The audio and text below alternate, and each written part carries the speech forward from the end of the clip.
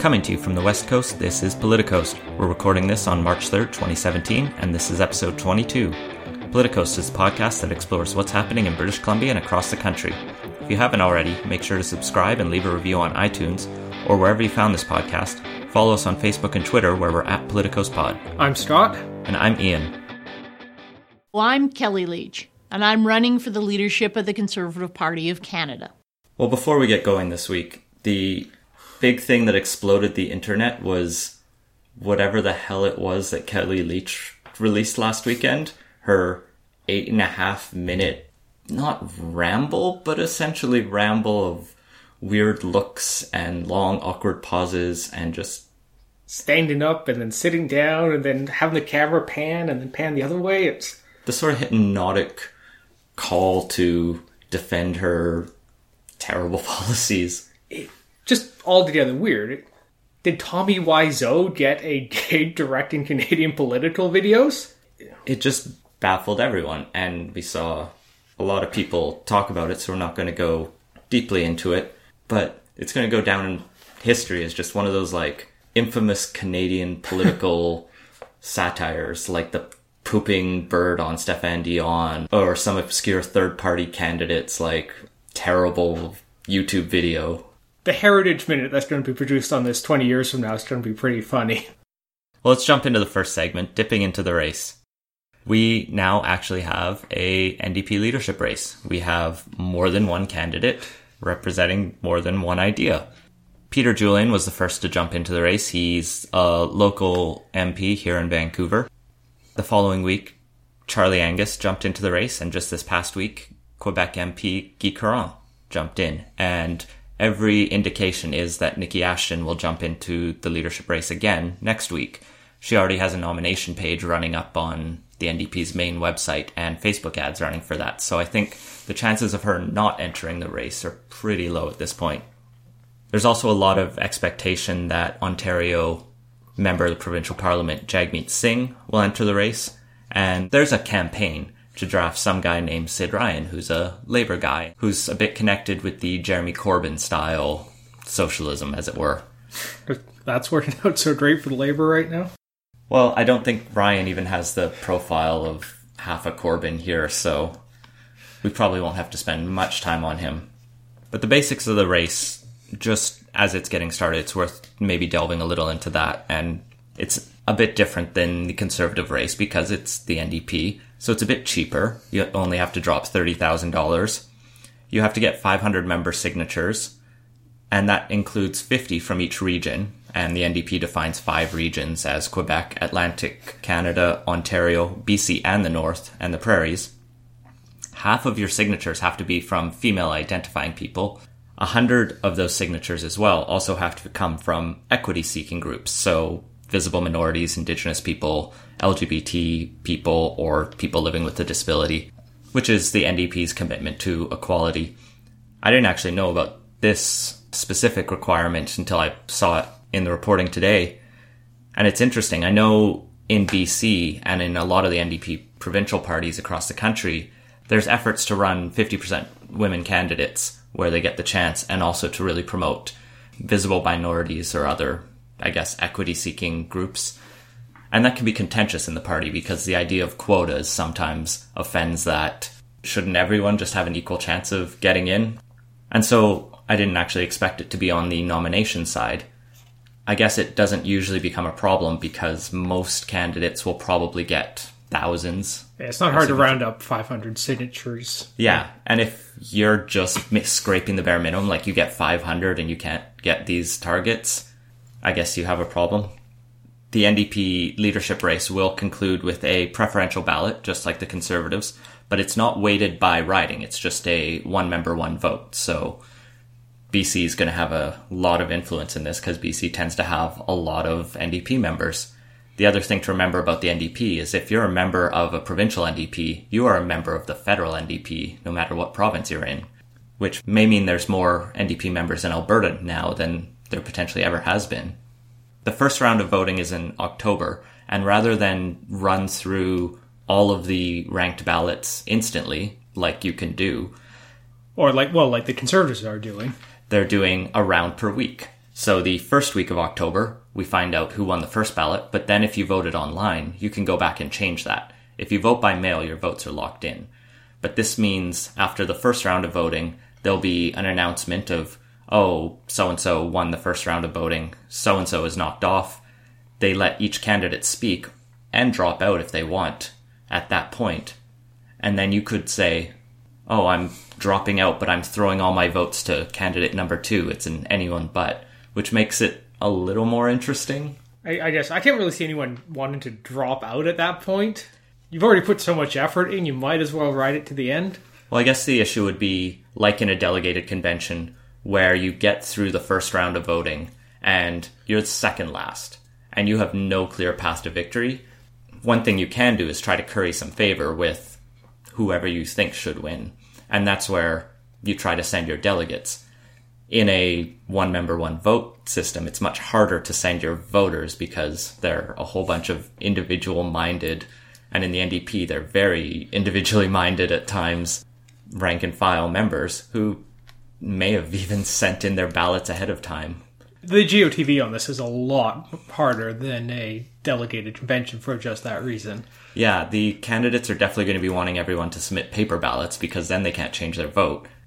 I'm probably, if I join and vote, which I most likely will, do this online, just so I have the option to change my vote. And it also gives the NDP chances for multiple speeches and to make October the interesting month of the NDP leadership race. Now, if you do want to vote, you have to become a member by August 17th. Like most parties, there's a membership cutoff well in advance of the actual vote. Between now and voting, there are going to be 7 officially scheduled debates. First one coming up is March 12th in Ottawa, followed by Montreal, Sudbury, Halifax, Saskatoon, Victoria, and finally Toronto on the 17th of September, which is a quote-unquote candidate showcase. That's just their last time to say, hi, my name is... You would think by that point they have introduced themselves, but I guess concluding your series of debates with a introduction is a alternate way to do it. I guess maybe it's a final pitch to voters. What's interesting there is where they aren't doing their debates. Not only are they skipping over Alberta, which is the only place where there is actually an NDP government right now, they're also skipping Vancouver. And since it's a one-member, one-vote, you'd think you'd want to target the biggest cities for this sort of thing to really drive up those membership numbers. Yeah, there'll undoubtedly be campaign stops here in Vancouver, but I'm not just personally offended because I could go to Victoria, but Victoria is much smaller than Vancouver, and despite it being the provincial capital, it's still more remote. It's more difficult to get to. So it's weird for sure. I don't know who had the control over that decision. They're also not going to Manitoba yet, and Manitoba was where the second most recent NDP government was, I believe. So it's maybe trying to avoid controversy. At least that's what they've sort of said it's not about. But after the sort of LEAP manifesto debates and the tension with the Notley NDP government and some of the other parts of the NDP, maybe it's a safer bet avoiding the whole province and just like patting themselves on the back for several months, which does not make for a fun leadership race. Yeah, and it does kind of really highlight those divisions there, and that is going to come up for sure. As you were saying, there could be a lot more NDP members now in Alberta, and is giving them the cold shoulder the best approach? Well, with the Conservative leadership race, we've seen a number of officially sanctioned debates, but then there's been multiple, like dozens of other local debates, some of which feature all the candidates, some of which just get half of them. But those are the ones that we'll undoubtedly see in Vancouver and Alberta. And at a certain point, they almost become de facto official debates. If you get the 3 front runners, then if you're not at that debate, you're not really in the race kind of thing. So I'm sure we'll see a debate here in Vancouver. I'm sure we'll see debates in Calgary and Edmonton. They might not be official party debates, but maybe they're put on by local EDAs or similar. Well, as with any NDP leadership race, when candidates jump in, they have to promise the world, sort of the revolution has to come and people have to know it. Peter Julian, his big announcement was that he would provide free tuition, and we talked about that briefly in a previous quick take. Guy Caron, who announced this past week promised basic income for Canadians. And when Charlie Angus launched, I did actually try to look a little bit at what he announced, and there were the usual platitudes and talk. But as far as I can tell for now, he's just running on, like, bring punk rock back, which I'm kind of on board with. It's a good time for punk. And I'm sure he'll have more coming, but for now it's kind of we need to talk more about reconciliation, the environment, and the economy, but he hasn't said how. But perhaps we could look a bit more at basic income, just as it seems to be the thing in vogue right now. The BC Green Party's talking about it, and that's getting Andrew Weaver some attention, and a lot of people seem to latch on to Guy Caron's announcement on that. And that sort of propelled him from, there's not tiers of the NDP leadership race, but the sort of, who's that guy, to, oh, he's said something interesting and people are paying attention. Whereas I don't think his name was initially tossed around in the who will win. So what is basic income?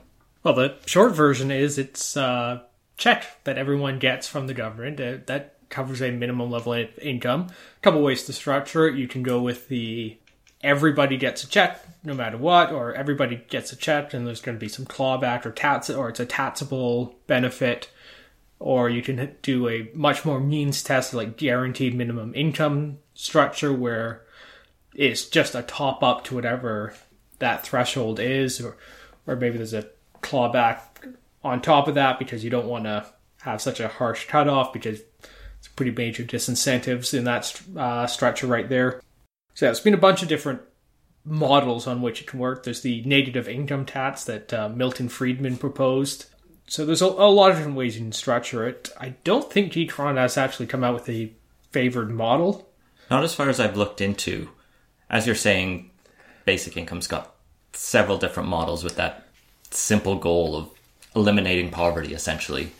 The one thing it generally always does is takes a lot of different existing programs of welfare and social supports and dumps them all into a lump sum check that just everyone, or at least everyone who needs it, gets, so that the poverty line is basically met by everyone. This appeals to people on the sort of economic right because it simplifies bureaucracy. You just have one check department that either issues everyone a check, which is really simple, or gives people money so that they meet that basic line. Or as they start to earn more money, that goes down. Yeah, there's also the, from the more libertarian side, it's just the least intrusive way to structure it. Not only do you not have the big bureaucracy there, it's also nobody's looking over your shoulder on what you spend it on. It's a cash benefit rather than an in-kind transfer. And that sort of thing's generally favored by economists just because it provides more choice. But there's also a pretty libertarian argument to that too. And that's generally where you see that side kind of embrace it a little more. I got, Milton Friedman, who's hardly a pinko liberal commie, give everyone free money type of guy. But that's where he kind of came at it from, is if we're going to try and avoid, that level of poverty, this is probably the simplest, least intrusive way to do it. And it definitely also appeals to the sort of equality and treat everyone fairly, even socialist aspects of the left. So there's no confusion about why the left generally supports it. I think there's at least hesitancy among some on the sort of progressive left spectrum, because anytime you talk about consolidating or getting rid of a bunch of government programs and saying, oh, we'll just replace it with this magic bullet, people are skeptical because people have spent a lot of political capital developing and investing in the social safety net we have.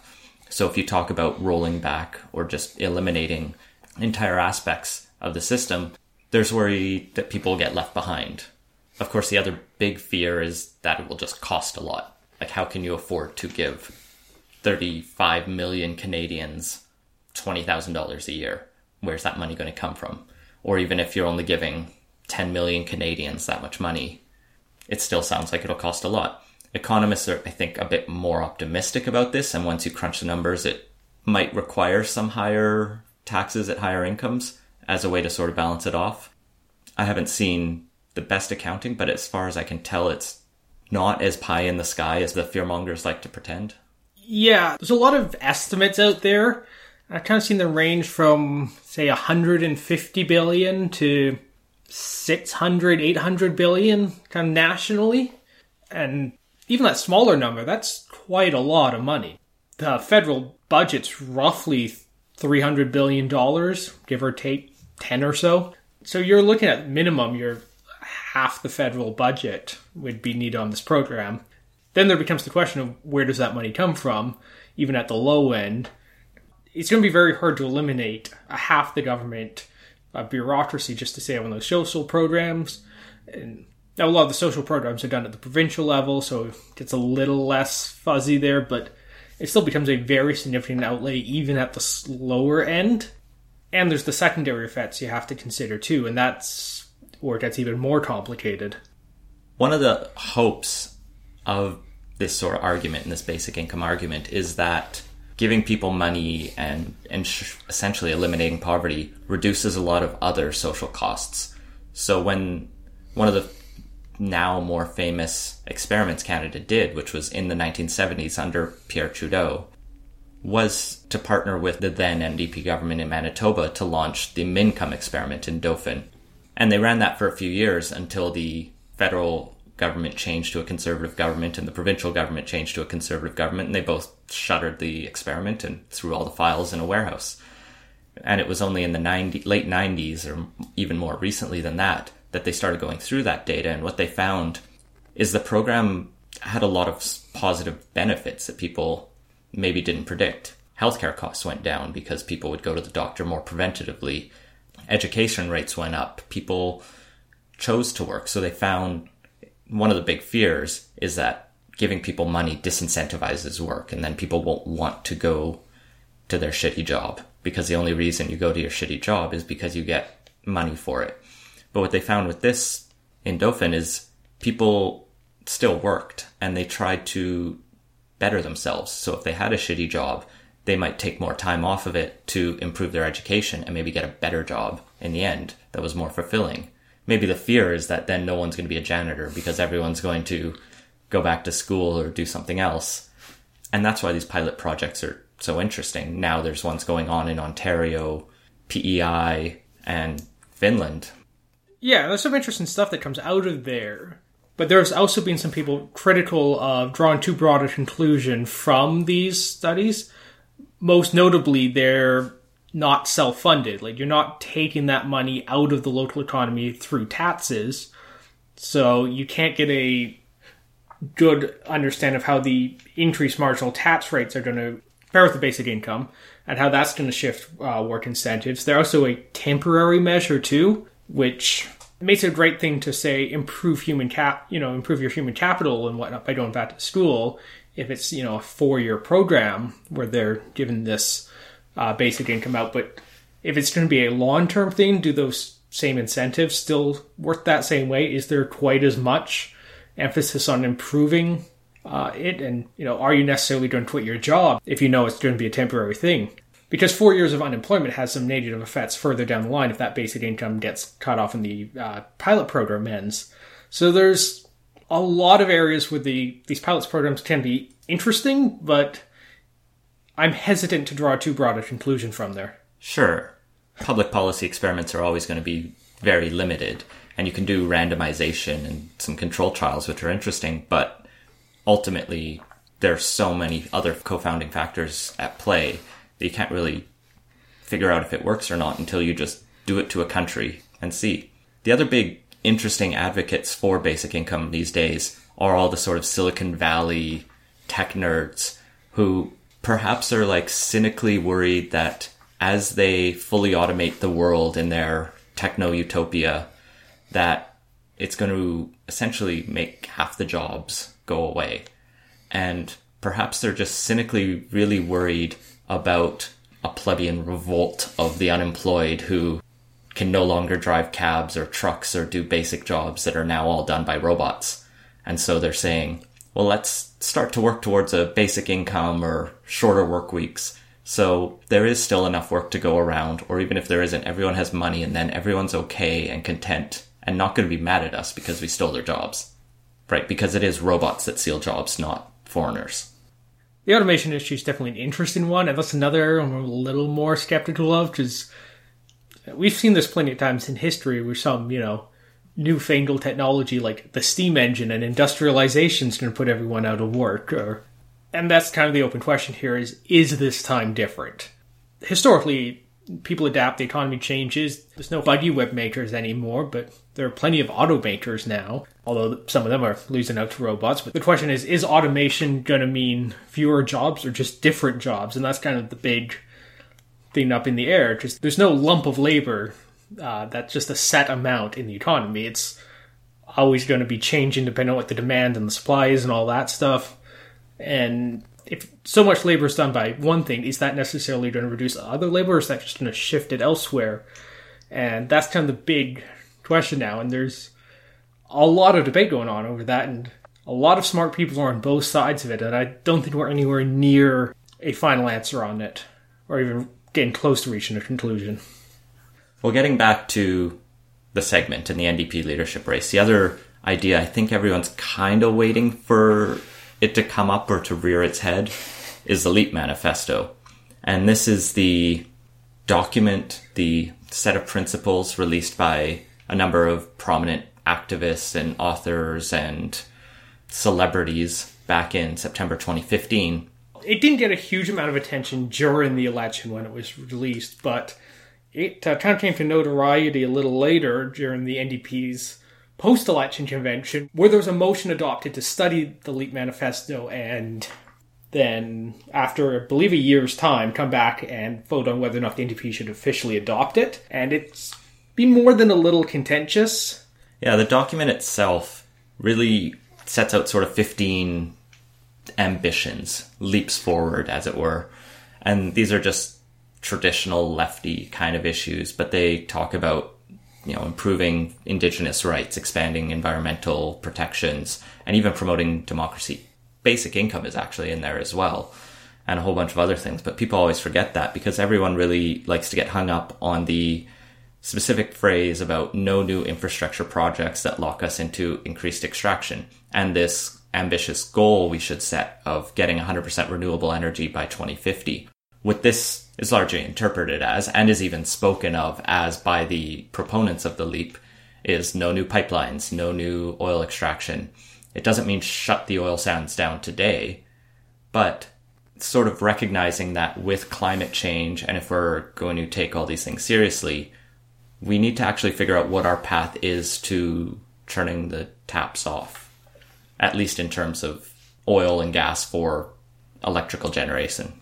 That's probably the most favorable thing I'd say about it. I'm not a huge fan of the manifesto. It does a good job in identifying kind of the key problem that, there's a fair bit of carbon pollution out there and that's having some negative effects and we really need to get serious about it. But then it kind of goes off into a tangent on a whole other bunch of unrelated issues. It talks about defense spending, local agriculture, basic income, and some of those may be good ideas. Some of them are pretty terrible ideas in there. It's kind of a collection of basically every left-of-center idea that's been thrown around the last 20 years in a green suit. Well, I think it's wrong to look at it, and where it's always been positioned is as this environmental message. And I don't think that's what the authors actually ever intended. That's just what it gets picked up most as. It's definitely what I've seen, and the times I've argued about it, I've always seen it argued at opposing the LEAP Manifesto as opposing dealing with climate change, where it's really a small part of the overall platform in there. Yeah, because within the NDP, the biggest contention is over this resource extraction, because you have the Alberta NDP that isn't saying, let's open every possible pipeline, but we need a couple more pipelines at least, and trying to take that, well, the leap goes too far. And at sometimes, Rachel Notley's just been outright hostile to it, because no pipelines means no Alberta oil business at this point. So it creates that tension within the NDP, and it's all focused around resources and environment. I think it's also just gotten such a damaged brand as an idea because there's something in there everyone can hate that now talking about it is just a big mess and a quagmire.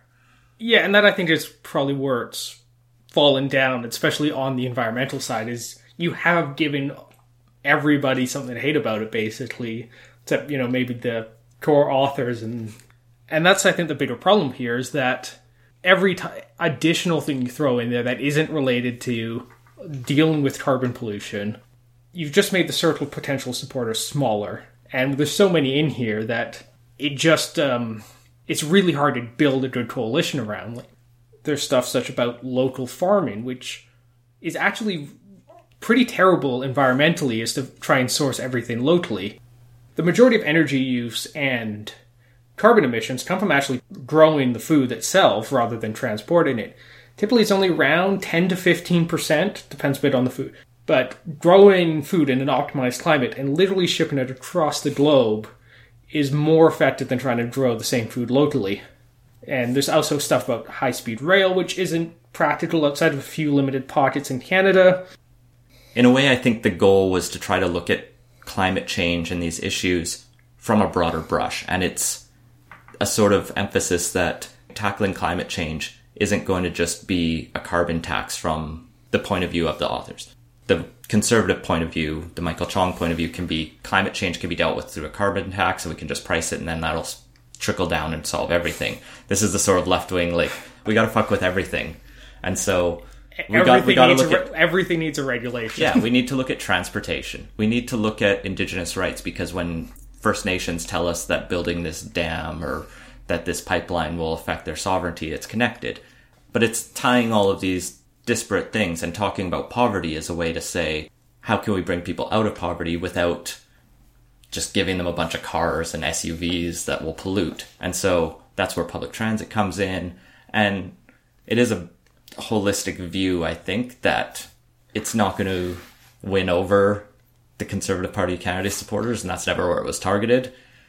But there's, like I said, there's lots of things that anyone can find to dislike in there.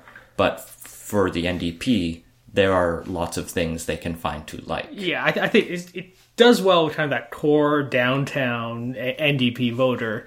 I think it's going to be a little less popular for kind of the rural portion of the party, and at least as far as I look at it, I find the holistic view a lot more convincing if it was a coherent, holistic package. But we have stuff such as, if you wouldn't want it in your backyard, it doesn't belong in anyone's backyard, which is a recipe for locking in our current infrastructure rather than trying to build anything new that helps mitigate it. When you have stuff like the local farming thing I brought up, there's just so many things that contradict each other and don't form that broader, coherent approach to it, which I think it just shows the flaw of that kind of very top-down approach, where if you have to, have kind of one decision-making point trying to decide how to run everything, you get into a lot of problems. We're trying to bring such a complicated system into a line with where you want it to go. And that's one of the reasons I tend to be a little more favorable to the kind of carbon price, just as long as it's, aggressive enough. This was also a proposal by people who are mostly non-partisans, or at least not members of the NDP, not members of the... They've been involved in some way at different times, but it was always pitched from the start as a sort of non-partisan approach, that they were looking for anyone who could take it up. Definitely people like Avi Lewis have connections to the NDP, but the sort of goal of it was to find any party to take it on. They obviously identified the NDP as being closest, but the NDP itself didn't generate the idea, and so has always been a bit skeptical of it.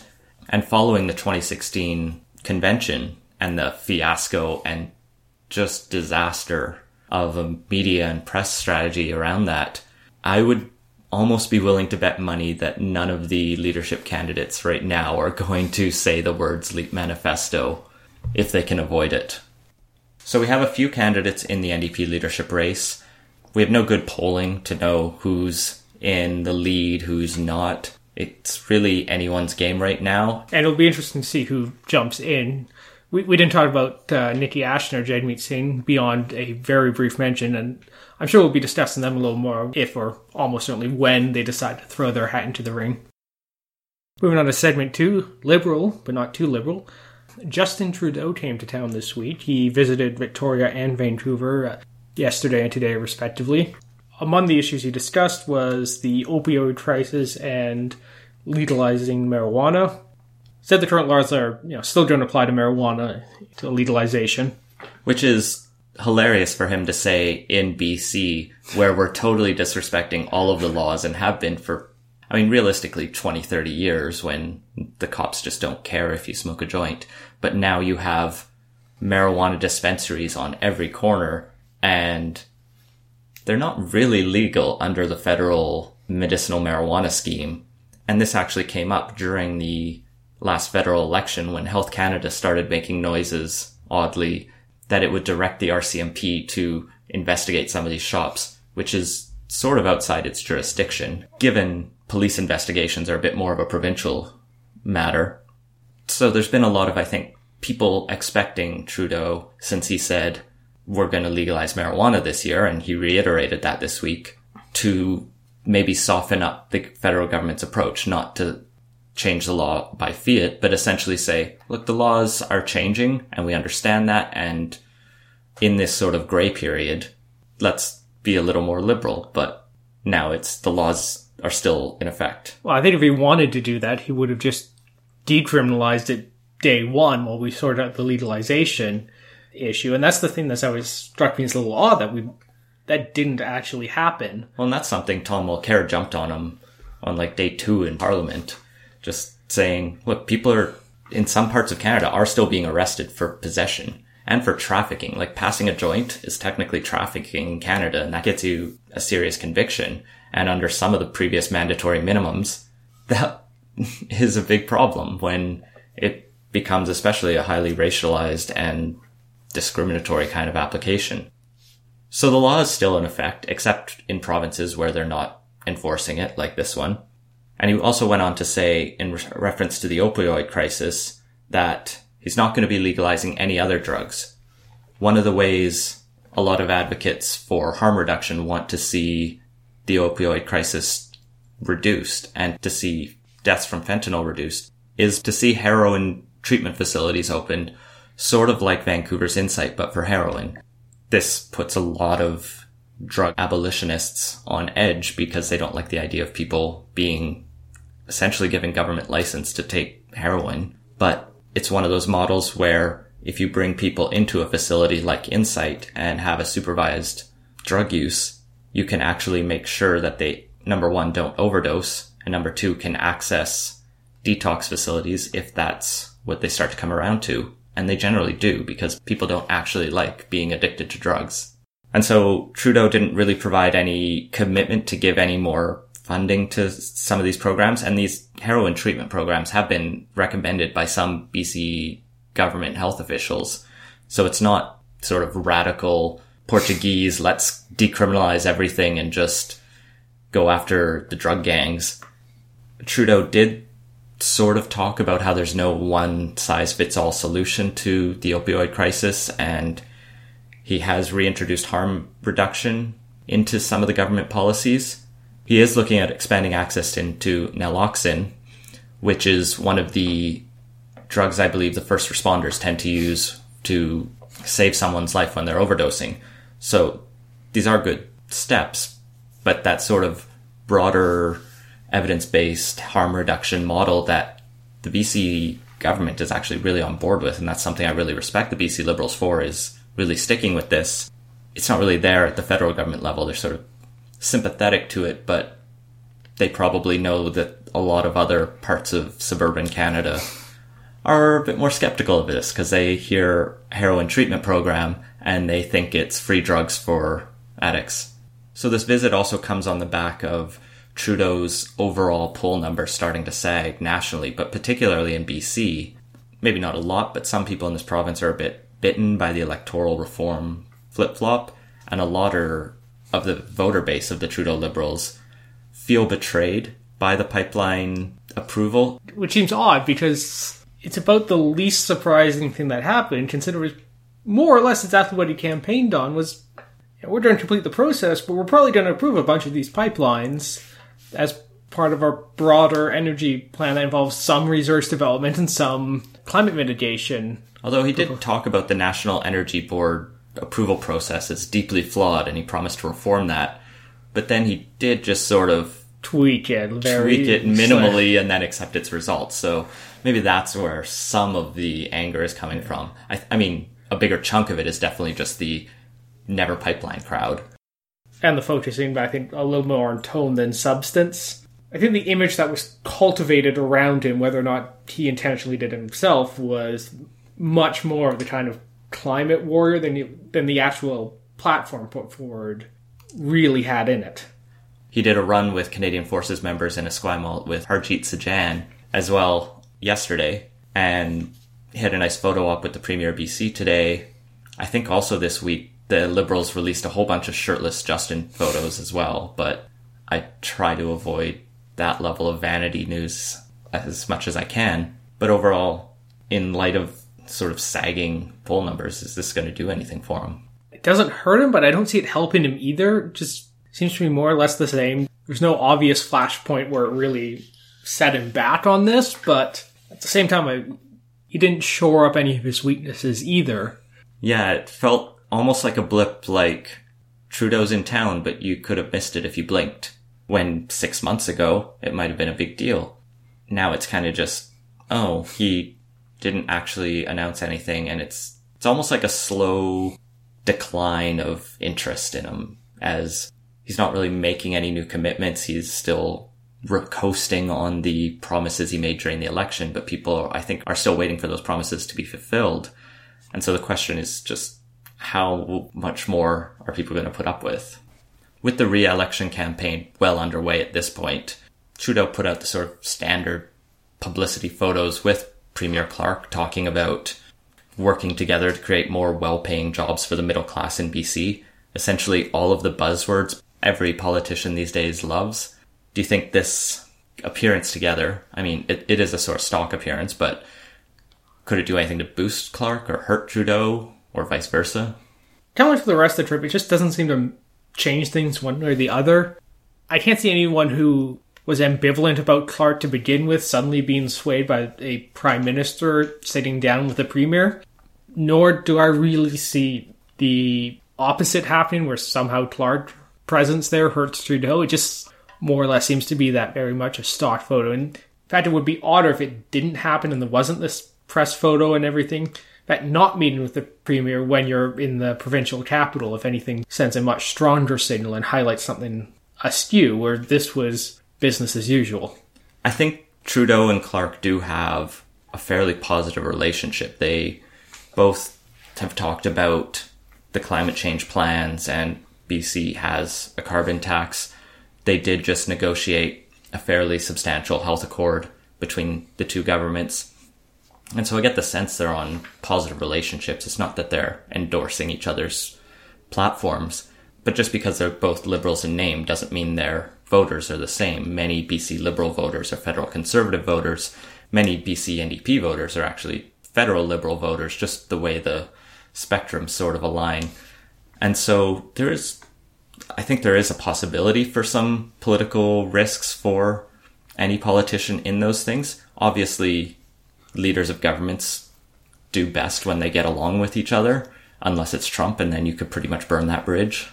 Yes, but I just don't see it hurting Clark at all. I mean, the part of the BC Liberal base that doesn't like Trudeau, where are they going to go? The alternatives, the BC Conservatives, and, we saw what a disaster they were last week. They're still pulling at 10%. Well, we'll see how quickly that changes when the writ drops and people actually have to start seriously considering who they're voting for. But there just isn't a viable alternative right now, and, they're not going to be voting NDP. We know that much. So I just don't see it hurting one way or the other. And to close off our show, just a few quick takes. First today, another twist on the ongoing story that is the Vancouver School Board's firing.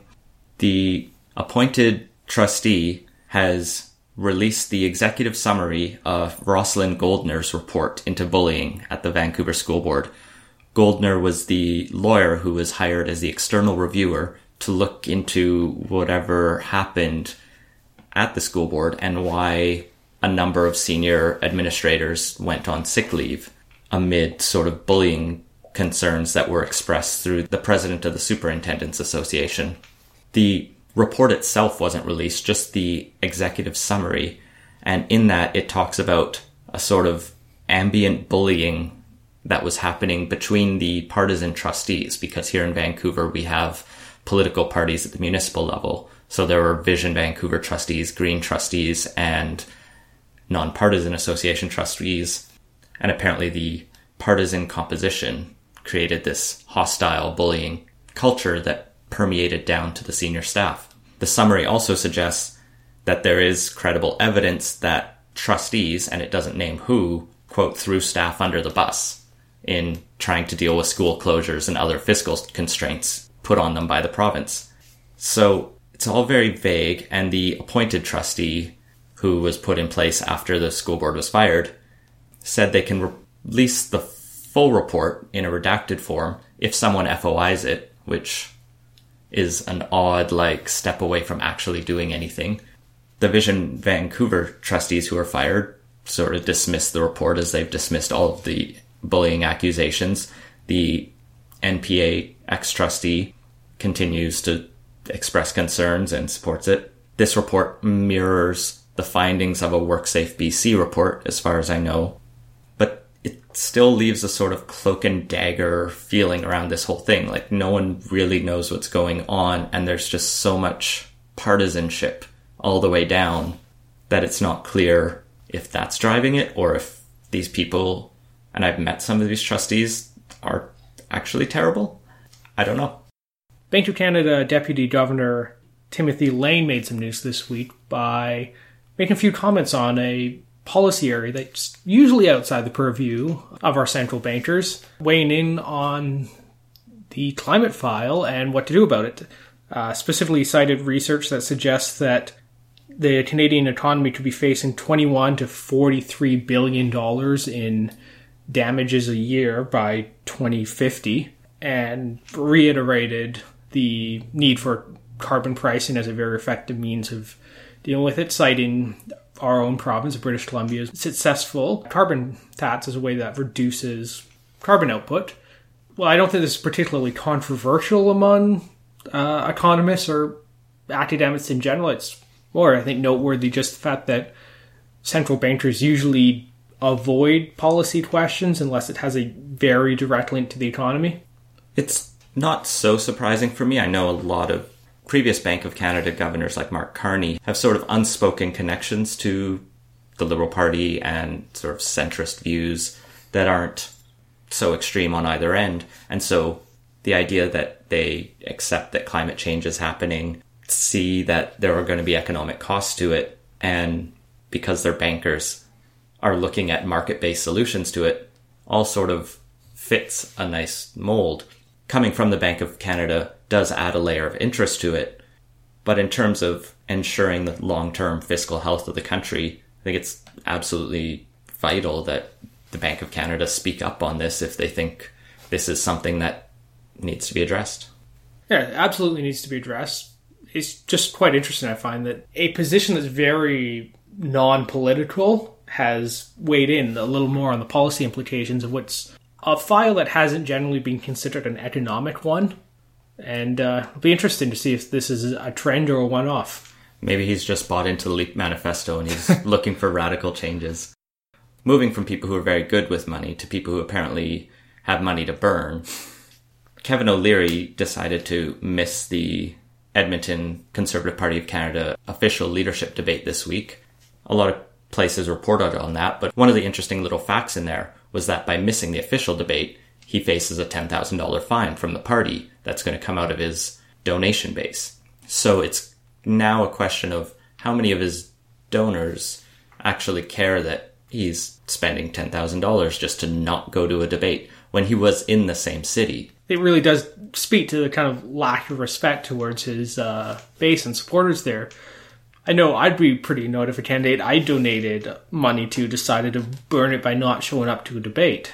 He did get to that debate, though, via a private jet, something he's been using to get around the country, which is not just not standard practice in Canadian politics, but somewhat restricted because you have to account for your flights in your campaign expenses. You're supposed to account for it in your campaign expenses.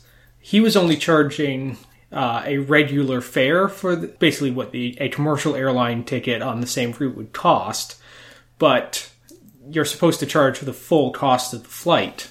And so he's essentially discounting and maybe applying a personal donation, as it were, to the cost of the rest of this flight, which then breaks campaign finance rules, as you can't donate massive amounts of money or services to politicians in this country. Yes, on the financial forms, there is a section for them for services or advantages rendered that where you have to account for the monetary value of them.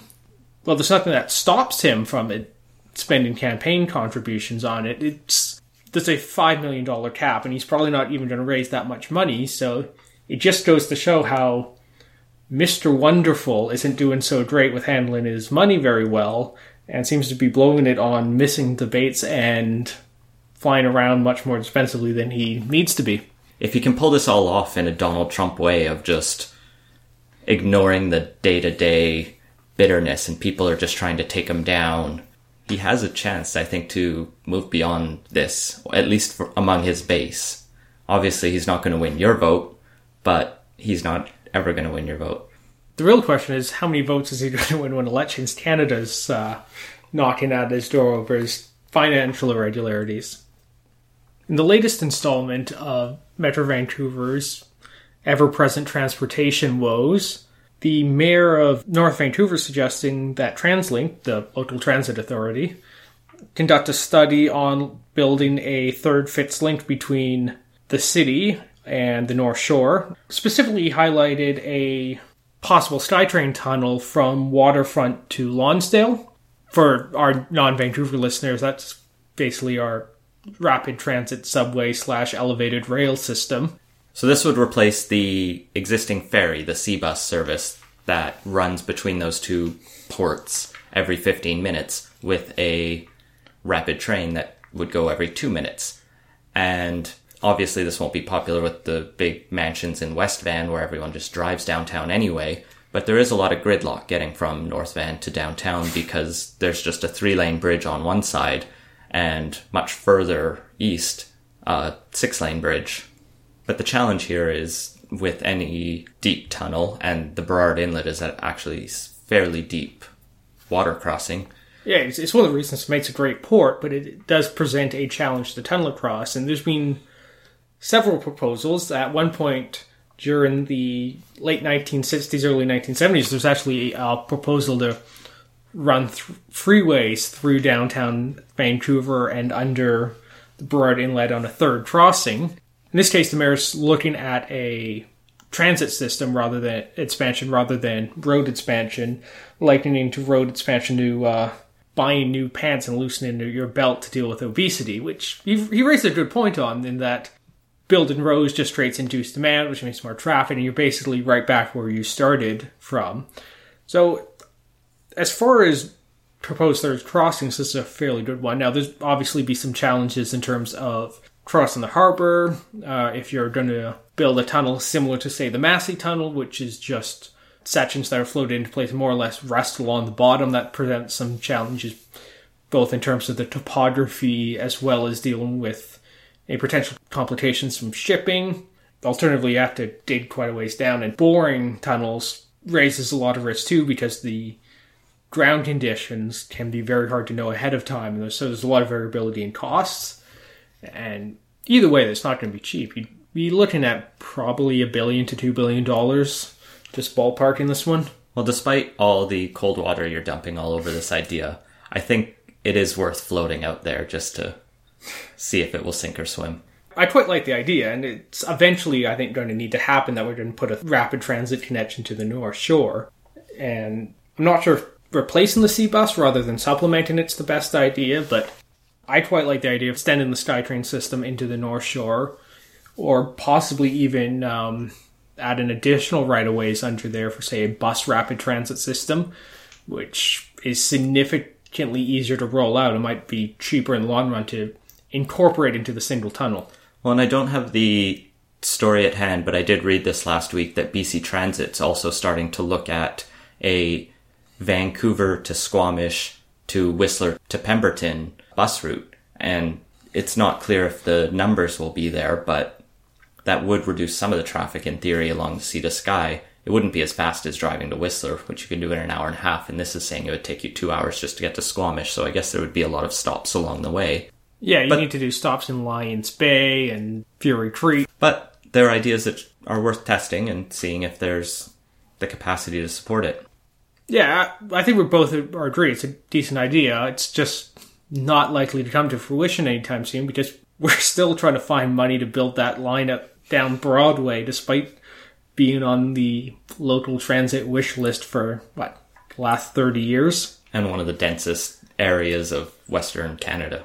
Yeah, and in fact, it's the busiest bus route in North America, and we still can't seem to scrounge up a couple $1 billion to do it, despite all this new infrastructure money being floated around in the last budget. Well, Main Street Research this week released a poll on BC politics. Last week we talked about one that had the Liberals and the NDP about tied at 27%. Main Street this week reported that support for the NDP is at 30%, while the Liberals at 25%. Those two polls are within statistical significance of one another, but they paint a very different picture, one of a tied race and one of the NDP with somewhat of a lead. It's hard to know which numbers are correct, or if in the last week there was a couple point shift like that. The Greens and Conservatives are both tied around 10 or 11%, and there's 24% of the province is still undecided. What was interesting in this poll is they also looked at a couple policy issues that have been talked about recently. The BC Liberals talked about a path towards eliminating MSP, but oddly 38% of British Columbians oppose that idea, while 36% support it. And there are very few times that when you say, hey, we'd get rid of this tax, that you find people divided on it, I think. It does seem a little odd to me. Just personally, I've never met anybody who likes the MSP. They're either against it or just indifferent to it, which, I mean, my sample may be skewed, but I'm just having a hard time seeing who would be the people who would be opposed to scrapping MSP. Maybe 38% of British Columbians think MSP is just our healthcare system. On other policy fronts, on the foreign buyers tax that was meant to try to reduce property speculation in Vancouver from people from other countries, 57% thinks it had no effect. 22% aren't sure if it's had any effect. So that's an overwhelming response. 18% do think it actually helped affordability. And interestingly, 3% of people think it just hurt affordability. Finally, on the idea of having a universal childcare program, which is something the NDP has put forward in their platform, 46% are in support of it and 29% are opposed. Well, another quarter just aren't sure, probably waiting for the question of how much will it cost. Which is pretty good news for the NDP in that people are interested in these ideas. I think the NDP's run on childcare programs a lot in the past, and they probably get this level of support, but it's not the vote swinging issue for a lot of people. Other than, I think, families with young children, it's much more of it might be a good idea, but, the broader economy or whatever the big scandal is more important. And it is one of those issues where support's, a mile wide and a foot deep, so to speak, outside of the core constituency that the policy really caters to. And finally, the endorsements and attacks are starting to fly in the upcoming BC election. BC Federation of Labour put an attack ad against the Liberals, while the Ironworkers Union endorsed them. The BC Fed attack ad was kind of cute. It was a video game animation of Christy Clark having to do photo ops to get bonus points while ignoring families and crumbling schools. But that's just kind of what you expect the big labor organization to sort of do in the lead up to an election. So it's not really that newsworthy. The interesting thing was the ironworkers saying the BC Liberals are the party with the jobs plan that will keep our people working. Labour has a long history of being deeply affiliated with the NDP, in so much as many arms of the NDP still have guaranteed votes for labour organisations. So this is a pretty big coup for the Liberals and blow against the NDP at this point. But endorsements to me are always this kind of thing that doesn't really matter. They're useful for drumming up positive media attention, But in terms of how much they actually swing votes, it's probably not particularly effective. And while the NDP does have that past, it's hardly a new phenomenon where the NDP starts to lose that connection to their labour roots.